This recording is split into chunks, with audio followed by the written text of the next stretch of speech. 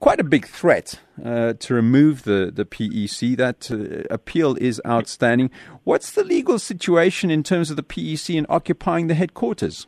Well, thanks. Good afternoon to you, and good afternoon to the listeners of SAFM. The fact of the matter is that there is a determination that was made by the Pietermaritzburg High Court in relation to the status of the Provincial Executive Committee, which, as you would know, also is a matter that has now been automatically appealed, and therefore on a process for a final determination by the Supreme Court of Appeal in Bloemfontein.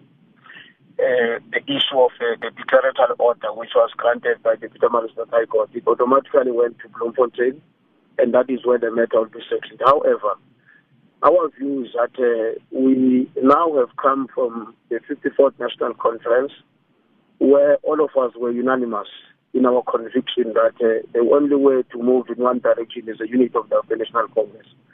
It will be highly unfortunate, and essentially those who are going to be involved in the agenda of mobilizing members of the ANC to the provincial office with an intention to remove the sitting leadership would be, in essence, must be seen as the enemies of the unit of the African National Congress.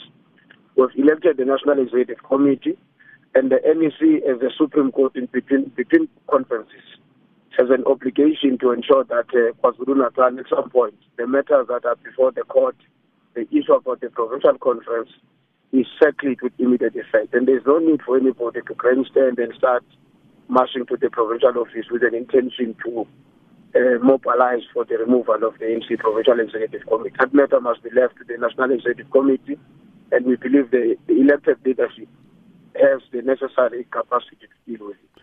And has anything like this materialized so far today? Has anyone arrived at the offices to start this so-called removal? We haven't seen anyone, and we are quite confident that overwhelming members of the ANC in KwaZulu Natal will not accede to that irresponsible call. There is no genuine member of the ANC who can indulge himself or herself in an agenda that has nothing but a determination to undermine the standing and the stage of the organization in the province. There's no need to rush about the removal of the PEC. The mere fact that issues are in the Supreme Court of the Appeal does not mean the NEC elected yesterday, early hours of the morning today, will not have the authority to chart the way forward. And I think all of us must have faith and confidence in the National Executive Committee to determine the pace and the momentum in terms of what must be done to restore calm and unity and cohesion in the province.